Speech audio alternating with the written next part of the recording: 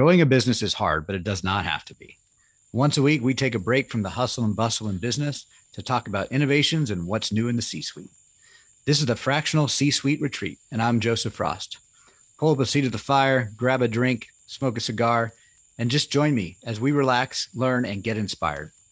This retreat is sponsored by Your CMO, helping organizations grow with better marketing strategy.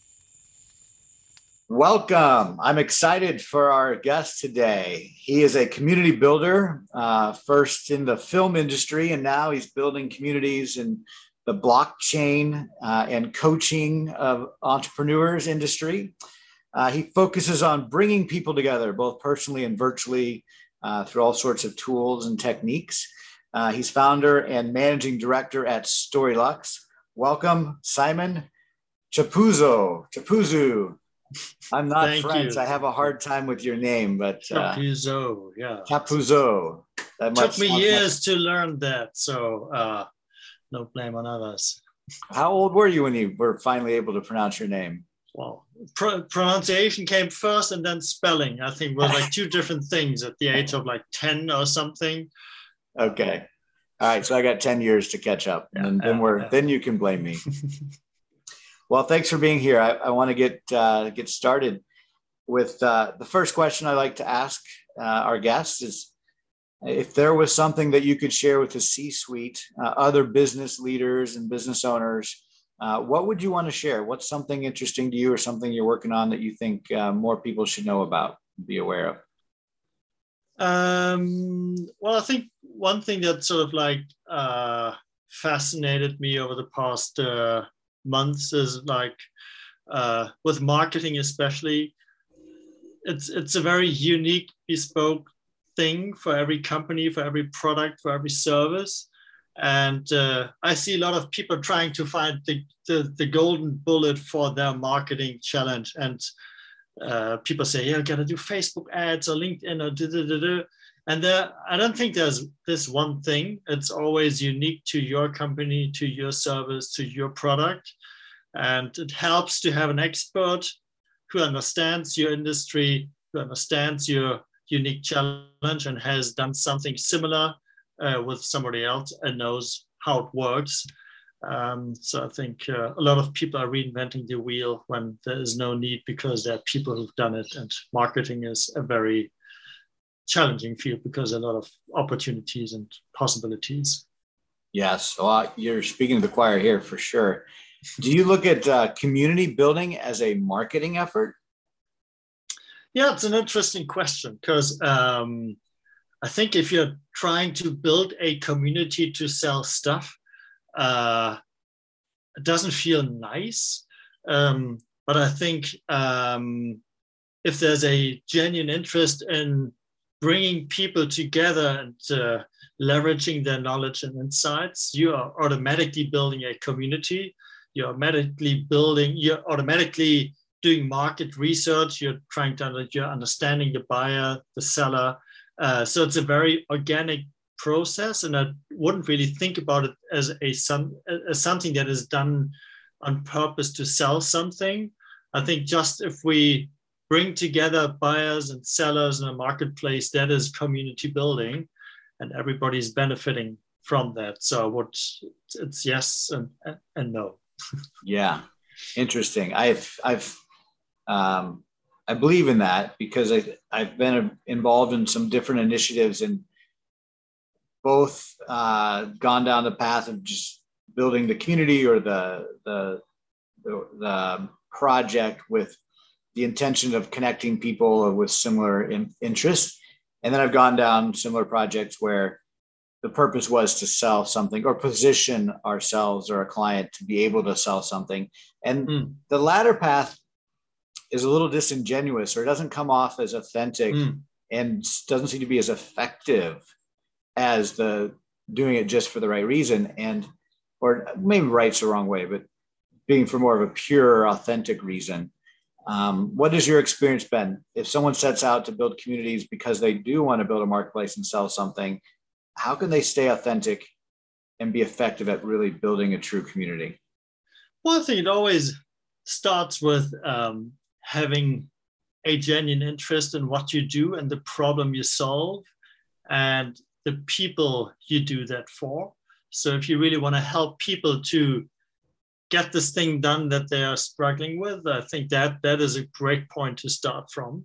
And then being driven by curiosity, trying to understand what exactly is that problem, how can we solve it, how can other people help. I think being driven by this curiosity while bringing people together is a good point to start. And it's a very natural, authentic thing. And more as a back thought, you will build a product, a service, a community that tackles that problem. But it's not like this deliberate forced thing that comes off as unnatural. So just curiosity in whatever you try to solve and to do. Yeah, be curious. It's that's a good way to look at it. We had this online community for blockchain. Sorry, when I jump in, for blockchain entrepreneurs, and I never thought of building a community as we were doing it. So all we did was trying to initiate conversations among the members, and we brought them on to calls where they would talk about their core expertise, be it that they build a currency or a protocol or some token for some exchange platform. So all we did was really trying to find people that were interesting from the community, invite them to speak about what they do, bring on other members to share. And that was super interesting. And we didn't really have to make an effort. And people felt so connected and really appreciated what they gained from these calls and from being brought together in that way. Yes, that makes sense. What I was about to say is I'm curious how community building has changed over the years with the advent of social media and LinkedIn and Zoom and Teams. Has it made it easier to build community, harder, different? I would say different, neither easier nor harder. I think different in the sense that it's easier to bring people together, but it's also easier for people to leave. So it's becoming more fleeting, and the clarity of the why are we here has to be really clear. I think like in the old days without all the social media platforms, if you think like in a physical world, people coming together in a room, it's takes much more commitment because you have to go there, you have to spend time, you can't leave if it's boring. And now if you are on a call, you just on a group call, you just leave if it's boring and you just jump off. So different in the sense that it's definitely more fleeting, and that you have to counter by being really clear why we're here, what are you getting out of this, what do you have to contribute.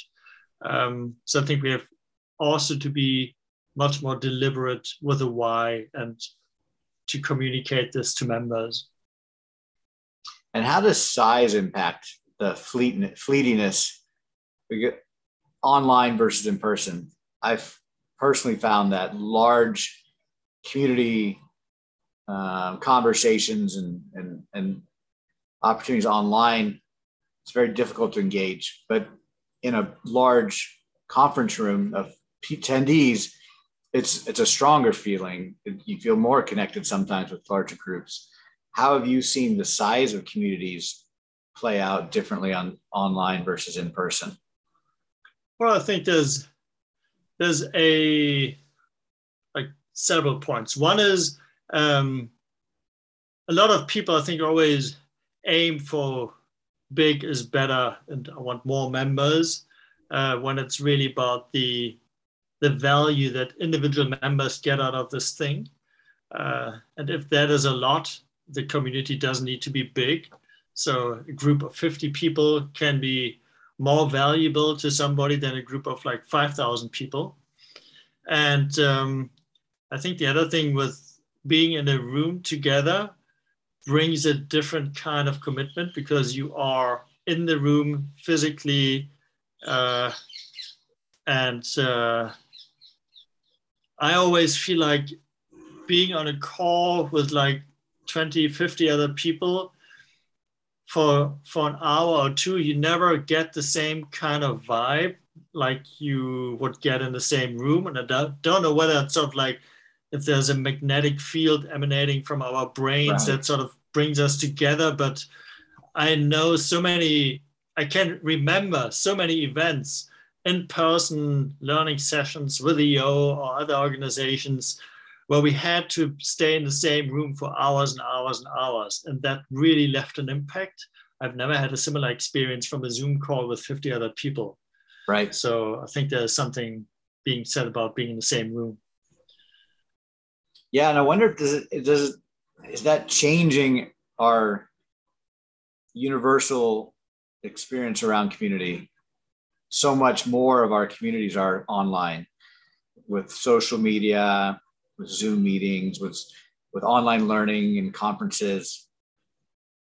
Is the expectation different? Is the universally the idea of a community now is hybrid, and people are associated that way, or is it two separate communities? You've got your in-person communities and you've got your virtual communities.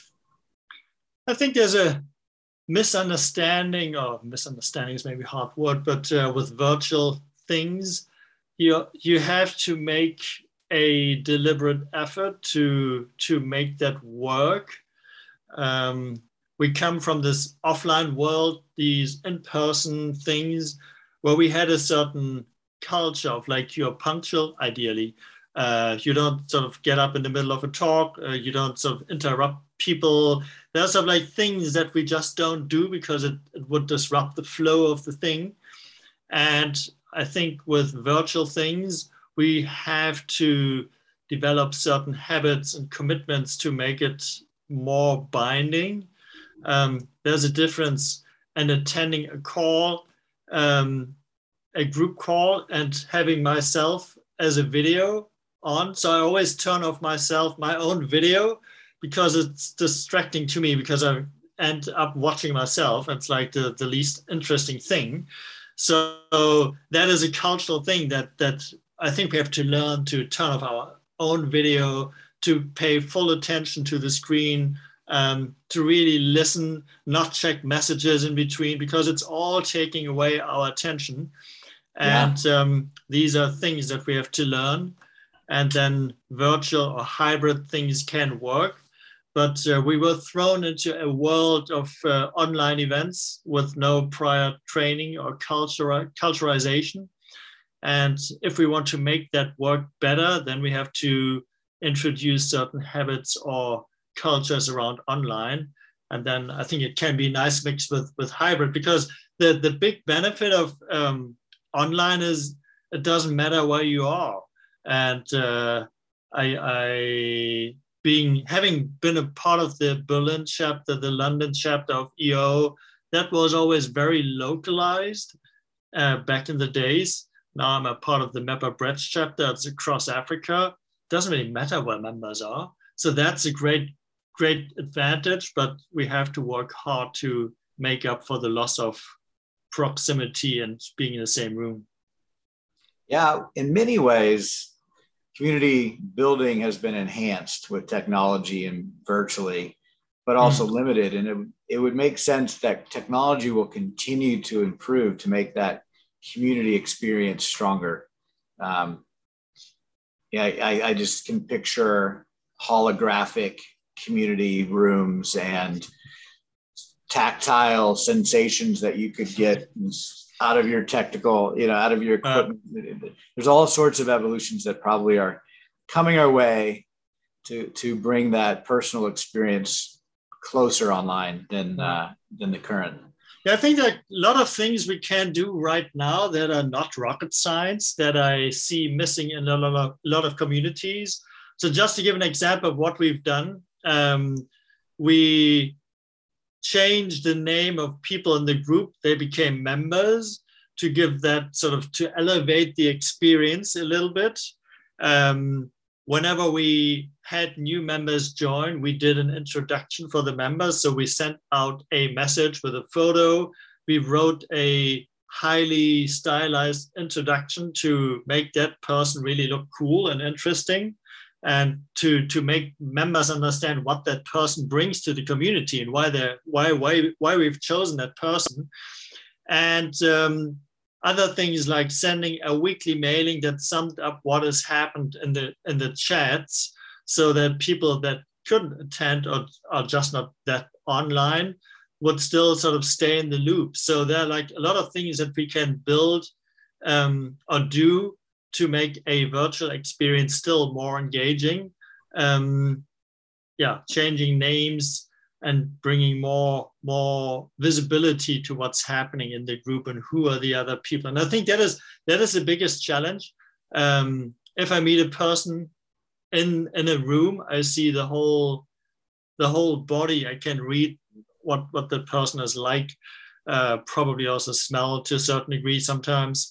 And it's a different experience than like here now. I just see your head up to the shoulders, and it just gives only part of the information that I can get from you. And so we have to make a conscious effort with online things to make up for this loss of information by talking more about who's that person, what do they want, where do they want to go, how can we help them, all that. Yeah, I love that. There are simple things that we can do now. One of the things I happen to facilitate probably 4 or 5 monthly community meetings for different organizations and virtually. And one of the things I found really simple and effective is at the beginning of that meeting, I do random breakouts into 3 to 5 people. I give a topic. We're going to break out, make some quick introductions and discuss this one idea. And that is the best part of the meeting usually for everybody, is that first 10 or 15 minutes with a smaller group. And then when we come all back in the room, then we might have more of a learning event or kind of a speaking or one-way kind of communication, because it's just hard with 30, 40 people to get any type of intimate conversation. But when you do, at least with Zoom, and I've not done it with Teams, but the random breakouts rooms, it's a great way. Simple. I think it's great because they, at the beginning of this big thing with all these people that they never get a chance to talk with over the next 1, 2, 3 hours, but they can form their little tribe of like 3, 4, 5 people and can create this intimacy that allows them to open up. And I guess then after that first call, they're more open to the bigger group, and it's easier to then engage and get insightful statements because they're sort of more at ease with the whole group. I like it. Yeah. Any other online tips for community building? I'm sure you'll come up with some. Well, I would say technology is overrated. So I remember we had a lot of discussions around sort of what platform and what features and And my experience of the platform that is easiest to use for all members is the best. And don't overcomplicate features over personality. And everything that helps to bring out the personality of members in an online setting is 10 times more valuable than having another feature of like, I don't know, whatnot. So yeah, that's great.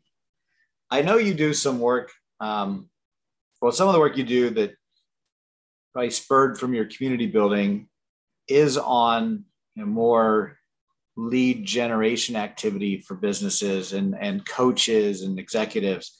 And I've found it fascinating because your approach has been evolving even over the last several months as far as what you see is effective in that arena. So talk a little bit about what are some of the best practices that you see today for executives and or sales leaders or business owners that are trying to leverage LinkedIn as a way to build their, and we'll transition from community building to prospects. Because you've done a lot of good work in that area, and I know you have iterated quite a bit. Can you share some of the best practices and what you've learned? Yeah, absolutely. So You're absolutely right. It is a journey. It's ongoing. And coming back to what I said in the beginning, with there is no one marketing framework or one platform that works, because every product is different, every service is different. And I think the biggest thing that I've learned over the past 3 years working for the EO Accelerator, or trying to find members for the EO Accelerator for EO chapters and for business coaches, is the person that you're trying to reach out to, is that person ready to speak with you? Is that person ready for what you have to offer? And very often that's not the case. So if you send a cold email to somebody who's not in the market for business coaching, you can hammer that person with emails. And I had a really interesting experience. We did a cold email campaign for the London chapter, and with little success, barely anyone responded. And the funny thing was, like 6, 12, 18 months later, I had a couple of people come back to me that hadn't replied before, saying something like, "Hey, Simon, 12 months ago, you sent me this email about the accelerator thing. Tell me, what is the accelerator?" And so when I first reached out to that person, he wasn't ready, but the seed was planted in his or her mind. And 12 months later, they came back and said, tell me about this thing. I'm ready now. Now I get it and I want it. And I think that's the first dynamic that we have to understand, that with some services and products, often it's not the right time to sell now. So it's more about establishing a contact or building a connection. And that is where community building comes into play, because it's a different way to engage with people. It's not like, hey, you want to buy this now, but you want to be part of this thing. And that thing, whatever it is, will expose you to ideas that ultimately might lead to you becoming a client for a coach or for a service. So yeah, does it answer your question? Well, yeah, I think so. Yes. I mean, in my experience with the cold email, it's same. We've used that tactic for ourselves and for others to attract prospects. When there is a hit, which is seldom, cold email just seems to be a really, really, really bad tactic these days for service products like I have. But when there is interest, it's also very what's typically known as top of the funnel. It's very early, intrigued, but not ready still. And so that touch point, if there's even a conversation made, it could be months away from that lead being ready to have a strong conversation. But there's other tactics that are much more instant. Google comes to mind. People are searching for business coaching, and they come up with they see an ad, they're going to click and they're ready to buy. Most likely, they're not searching for something going to do 12 months later. Usually, there's some funnel searching going on there. But those are just two different techniques. But a community, it sounds like, can bridge that gap, and it can put people that are anywhere along that spectrum in the funnel into one community that can continue to be nurtured. So when they're ready, the opportunity's there. When they're not ready, they're still receiving value from the community, and you're building your funnel through a community. Is that how you see it? Yeah, and let me make a comment of Google Ads on Google Ads, which I think has spoiled the expectations of some people, because Google Ads are great for transactional things that you can clearly define. I want to buy a new car. I want, I want a new Tesla. So that is, I can type that in.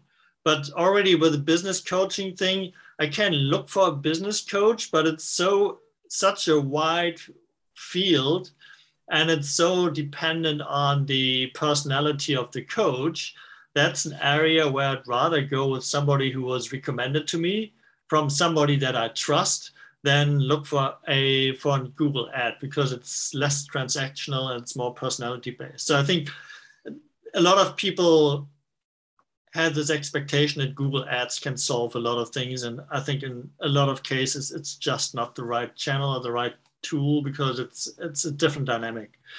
And with the community building, to come back to your question, it's a great way to engage with people that are top of the funnel and not quite ready for like the big thing, but that have an interest, that sort of sense a problem. And I think often with business coaches, nobody says like, I want to remake my whole company and put it on an operating system like EOS. It's mostly like, I don't know, we always seem to hire bad people. What are we doing wrong? And then sort of you start looking into this one thing, and then there's sort of like the whole cascade of other connected things that all tie together. But nobody looks for like, I want to remake my whole company, but I want to hire better people. So it's like small concrete things, and a community might be a better place to get answers to these things, or hoping to get answers. And then they are introduced to the bigger idea of like, okay, maybe not just try to fix people, but fix the whole company by introducing a systematic operating system that addresses all these issues that you didn't really know you have. Yeah, I agree with you on Google. It has spoiled many people, and that changed many other people's expectations of how simple marketing should be, right? And it's far from it. It's so far from it. Yeah, and also for me, it's one thing that I've learned to now say when we start working with a business coach is to say, you should at least expect 6 to 12 months before you can really make a good call on whether this works for you. And Google Ads, you turn it on today, and tomorrow you know whether it's sort of working or what you can tweak. But this relationship building, community building, that takes time. But the good thing is, even if you turn it off after 12 months, it keeps running. If you turn off Google Ads, it's off. Right. You don't get anything else. But if you have a community running, or if you have a strong LinkedIn profile, which I see as some way of a community, that keeps giving you dividends far beyond the point when you stop publishing stuff, because people still find you and engage with you. What are some of the elements of a good LinkedIn profile? That is a good question. And I think it's people might invest or spend too much thought on like what needs to be written and sort of how does the profile need to look like. We've seen crappy profiles that didn't match any of the high standards of copywriters, and they still kind of work. I mean, they work better if it's clear what you do, if you have a nice photo, if you have a good header banner that sort of supports your core message. All of these things help.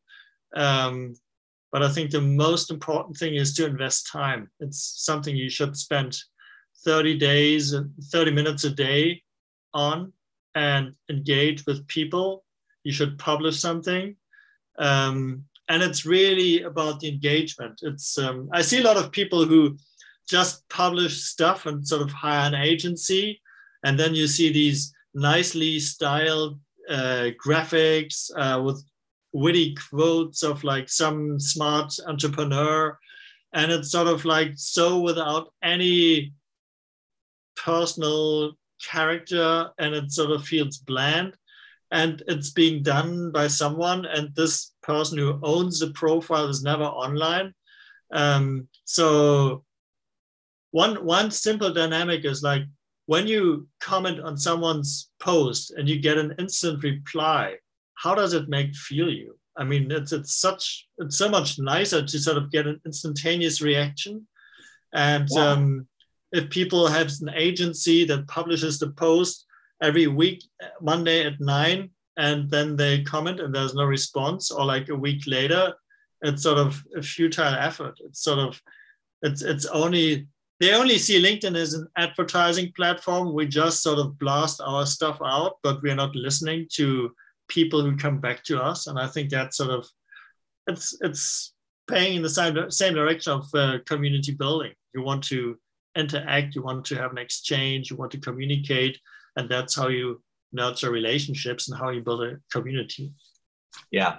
I know we had an exchange on LinkedIn not too long ago, and it's always great when you post something and you get a quick response like, oh, someone's actually out there listening. And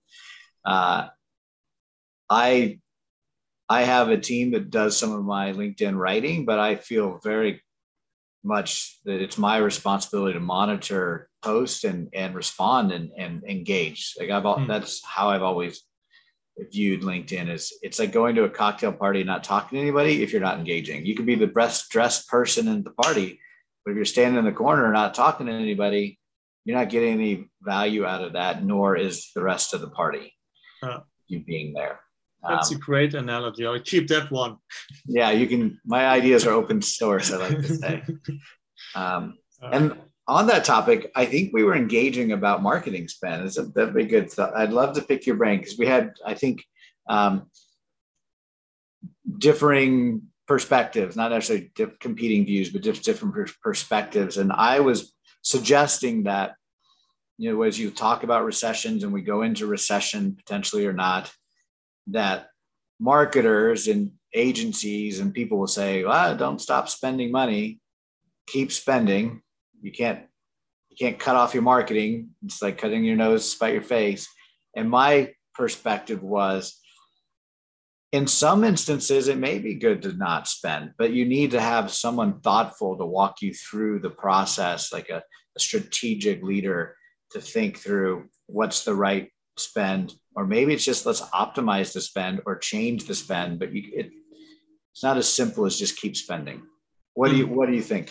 Because you had a slightly different perspective. Well, I think in the end we didn't disagree that much, Right. but definitely I think the worst thing is to just cut all spending regardless of okay, we gotta bring down costs. And I think it definitely makes sense to look at, okay, what are the things that have proven to work in the past, and let's focus on that. Let's maybe cut back a little on experiments, unproven experiments that haven't brought in any ROI, and just take that spend and invest it in the areas that we know work and focus on that for the time being. So I think we are aligned on that. But I think, it surprises me that there are still companies that then just cut everything. And it's like, okay, every department has to cut back by 10%. And it's like, maybe not that one, because it's sort of the one that fuels your business. Maybe look twice. I like that. I like that take. You explained it better in person or virtually than you did on LinkedIn. The idea of invested expenditures that we just have been experimenting with versus tried and true things we know have ROI. That separation, I think, is very important for companies to make across the board, and don't often look at expenses that way. If you look at a bucket of operating expenses, rarely do you pull out, well, what if those expenses were truly experimental and not necessary, or things we were just trying or doing because we could, versus the things that we absolutely needed to do to operate. And marketing has so many of those types of expenses. It seems like most of marketing is an experiment. At some level, all of marketing is experiment at the beginning until you figure out what's working. Then you can pour some gas on it. But I would guess most people's budgets, if they looked at their operating marketing expenses, a large percentage is experimental. They just don't know if it's working. Would you agree? Yeah, it's a wild field. So I think a lot of companies might just be bad at tracking what works and what doesn't. They just do stuff, and they can't really pinpoint and say this happened because of that. And I understand very often in marketing it's hard because you can't, if you don't run like a clear ads campaign where you can see, okay, we spent $100 and we got a 200 back in revenue, that's clear cut. But like all this fuzzy community recommendation after 6 months, people come back thing, that's much tougher to measure that. And I think it requires a lot of experience from somebody who's done things like that in the past to say, maybe we can't really see how it works, but I know, which is always dangerous to say, because I've done this previously, I know that this is sort of like the thing that works. I'm just thinking, I've worked with a couple of very junior marketing people, and I was more like in the guidance role and helping them bit of like the fractional CMO. And the interesting thing for me to see was that they looked at everything like a clean slate and they didn't really know what works, what doesn't work. And I came with experiences, and you could also say opinions about certain things where I could say, okay, you are in the IT industry. You're never going to sell IT services to other companies just by doing an AdWords campaign. Don't even try it. It's never worked. So I'm always torn because sometimes I think who I am to say that, let's try it. And very often I'm like, we don't even have to try this because it hasn't worked and the dynamics of this product are different. So I think I went off on a tangent here, but no, not really. You did a nice job summarizing like the thought there. It's many companies just don't measure to start with, and so they don't know what's an experiment, what's working, and what's not working. I think when you go into the cut mode or the optimize mode without those metrics of what's working, what's not working, you just say, heck, let's just scrap it all. Let's just start over. And that's the danger you were alluding to, is you just can't cut everything. There needs to be some data to help decide what to keep doing and what not to do. And I think you need somebody who's really thinking about business coaching, thinking about high price point products or services that are being sold on a personal basis. You need someone who really has been around for a while in that company, so they know, like, hey, John Doe, he's called us 3 years ago, and he's gonna come. He's gonna become a client at one point, and really have sort of a big picture of like a lot of names that have touched the company or the business in the past, and have a sense of like certain people will return. We didn't convert them right away. And I think that's a challenge for a lot of businesses. You have CRM systems, you can capture a lot of information, like this person got an email 2 years ago, they called us 18 months ago, with a community. I feel the way I saw that often was I had more of a connection with people. So I had a bigger context of like, okay, this person is connected with that person, and so they it was a lot of soft selling and relationship building that was hard to capture on a CRM system. And I think that is something that is hard to grasp if you come from this Google ad world and you're like 25 and you want to sort of like quickly turn something around. There are a lot of relationships among people that are hard to capture in the sales process, but that sometimes bring in money that are, well, it's dangerous to just cut something because it's not doing anything, and it is. You just got to be more patient. So yeah, but you can't track everything. It's really hard, I should say, to track everything well. There's so many soft interactions. There's conversations that happen in passing, in groups, and at events. Like, I'm a big believer in just making random connections and adding value through connecting other people randomly. It's not random as much as just for the sake of creating connections. And I can tell you, I can look back almost every time at a lead or referral that I get is because of some connection I made many, many months ago, completely unrelated. And you can't track that in a CRM. And that's things that happen in the universe. We don't have any much control over it. You just have to be open to it and play the game. But it helps to have sort of a bigger system, like to know, okay, what we do on LinkedIn has an impact. So, for example, what I've seen over the past months when I started posting daily, I don't see a lot of people, or I see people commenting and liking the posts, but I've met a lot of people that told me, hey, I like your posts. I read everything you do. So I'm having an impact that I can't measure, just because people don't leave any traces by just viewing the stuff. And it's having an impact on their mind. So they remember me.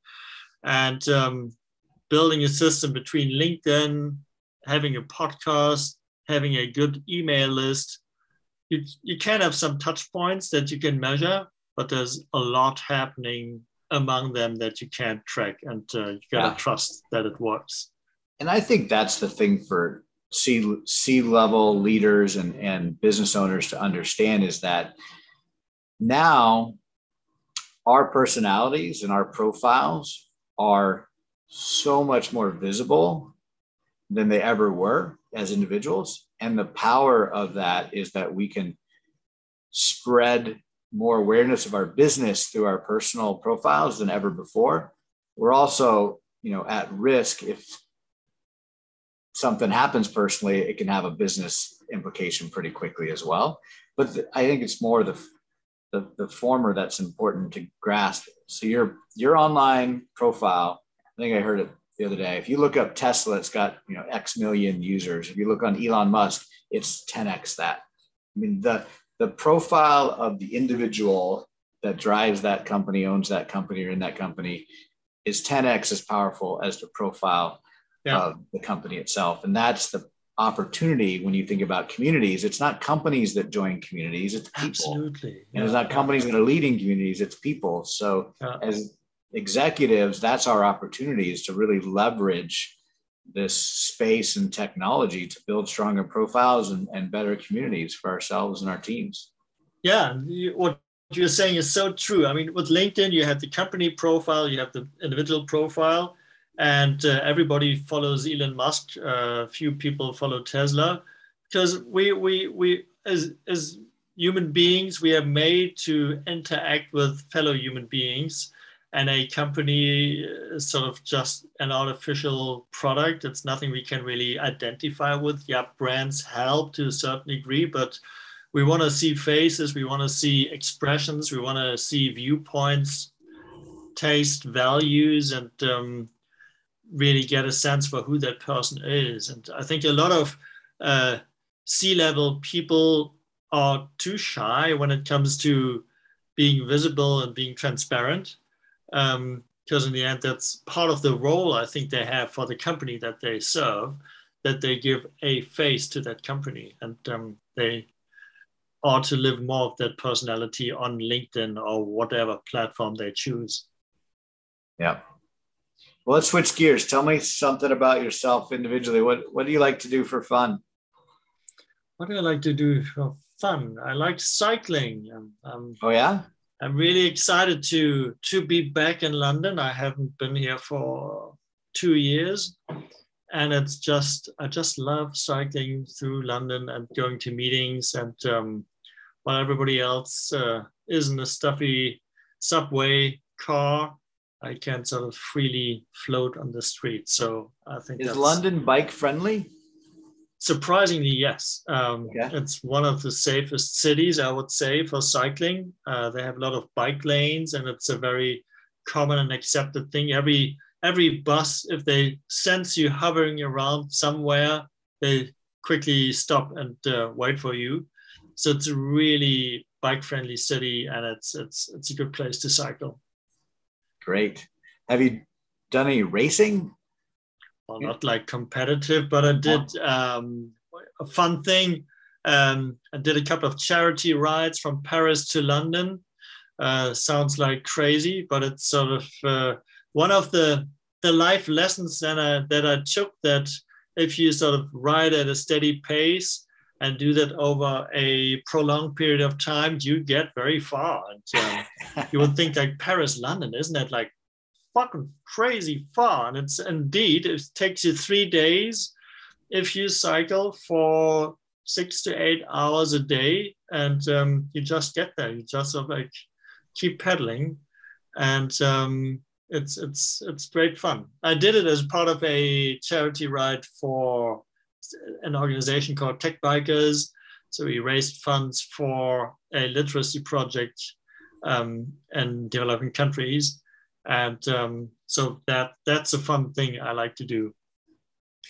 There is a race across Iowa. It's called RAGBRAI, and it stands for Race Across Greater Iowa. I don't know. The words, the letters all mean something, but they start by dipping the back wheel of the bicycle in the Missouri River, which is on the western border of Iowa.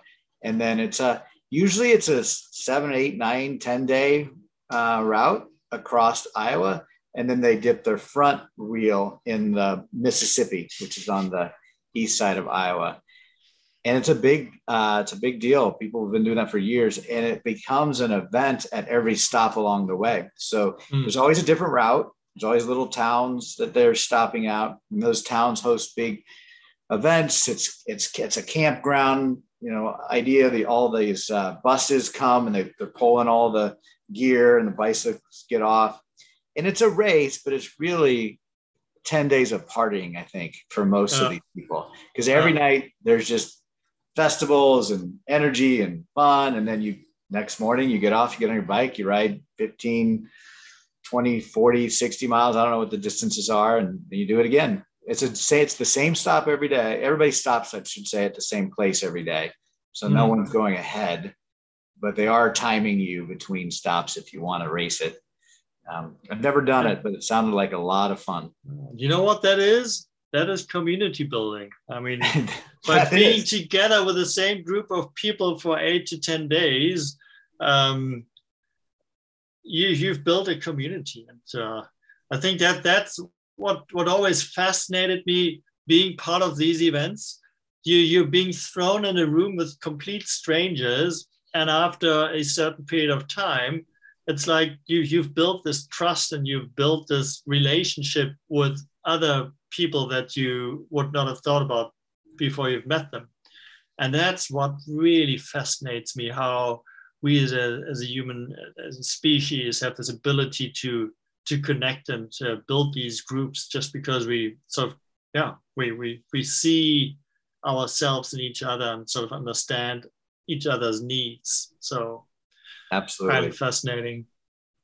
Yeah, that's community building. Well, with that in mind, it's been great talking with you, Simon. I'm excited to continue our community building together. You and I have been talking offline on different subjects, so I'm excited to keep doing that. But if anybody else wants to reach out to you about the work you do or to get to know more about you, what's the best way? Best way is always to check out my LinkedIn profile. You will see lots of content that gives you an idea of what we do with the Storylux. And my name might be hard to find, Simon Chappuzeau. We'll have it in the show notes, so it'll be easy for people to access. I'm highly responsive on LinkedIn, following the walk the talk. Practice what you preach, walk the talk. Practice what you preach, walk the talk. We do a lot of LinkedIn work. Ride your bike and the training wheels take off. I don't know. There's so many different things we could go there. Well, good. Well, thank you very much. I appreciate your time. Thank you for having me. And thank you to all of our listeners. If you want to reach out to Simon, talk about bikes or community building or building a bike community, I'm sure he'd love to hear from you. And I would like to hear from you and talk to you next week on our next show. So thank you for tuning in. And that's a wrap. There's another successful episode of the Fractional C-Suite Retreat. See our show notes and more episodes at fractionalcsuiteretreat.com. This podcast is sponsored by Your CMO, helping organizations grow, save time and money with better marketing strategy and fractional execution. Visit them at yorcmo.com, yourcmo.com. Spelled wrong on purpose.